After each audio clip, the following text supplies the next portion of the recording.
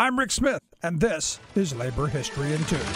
On this day in labor history, the year was 1944. That was the day that 7 employees at Detroit's Dodge truck plant stopped working to protest the firing of a union brother. When 5 of the 7 were fired for the stoppage, it sparked a wildcat strike. Another 320 workers downed their tools and left the plant. It was World War II. The Dodge truck plant had been converted into wartime production. Workers there built heavy trucks to ship to allies in China. The unions had signed on to a no-strike pledge after the bombing of Pearl Harbor. President Franklin Delano Roosevelt demanded labor peace to aid the war effort. Leaders of the AFL and CIO agreed to no strike, no lockout clauses. The CIO went even further and agreed to give up overtime pay.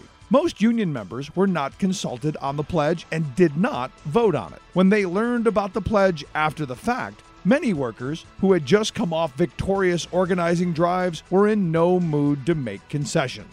They witnessed surging wartime profits for their employers and no cap on executive salaries, while they had to deal with wage freezes and rising inflation. Many were confronted with increasingly unsafe working conditions, violations of newly won contracts, and arbitrary discipline and firings. Despite the no-strike pledge, wildcat strikes were common. During the war, there were over 14,000 strikes involving more than 6 million workers. In 1944 alone, when the workers walked out at the Detroit Dodge truck plant, there had been more strikes in auto plants than at any other time in the auto industry's history. Workers found that short, spontaneous walkouts quickly resolved their grievances, regardless of the no-strike pledge. Labor History in 2 brought to you by the Illinois Labor History Society and The Rick Smith Show.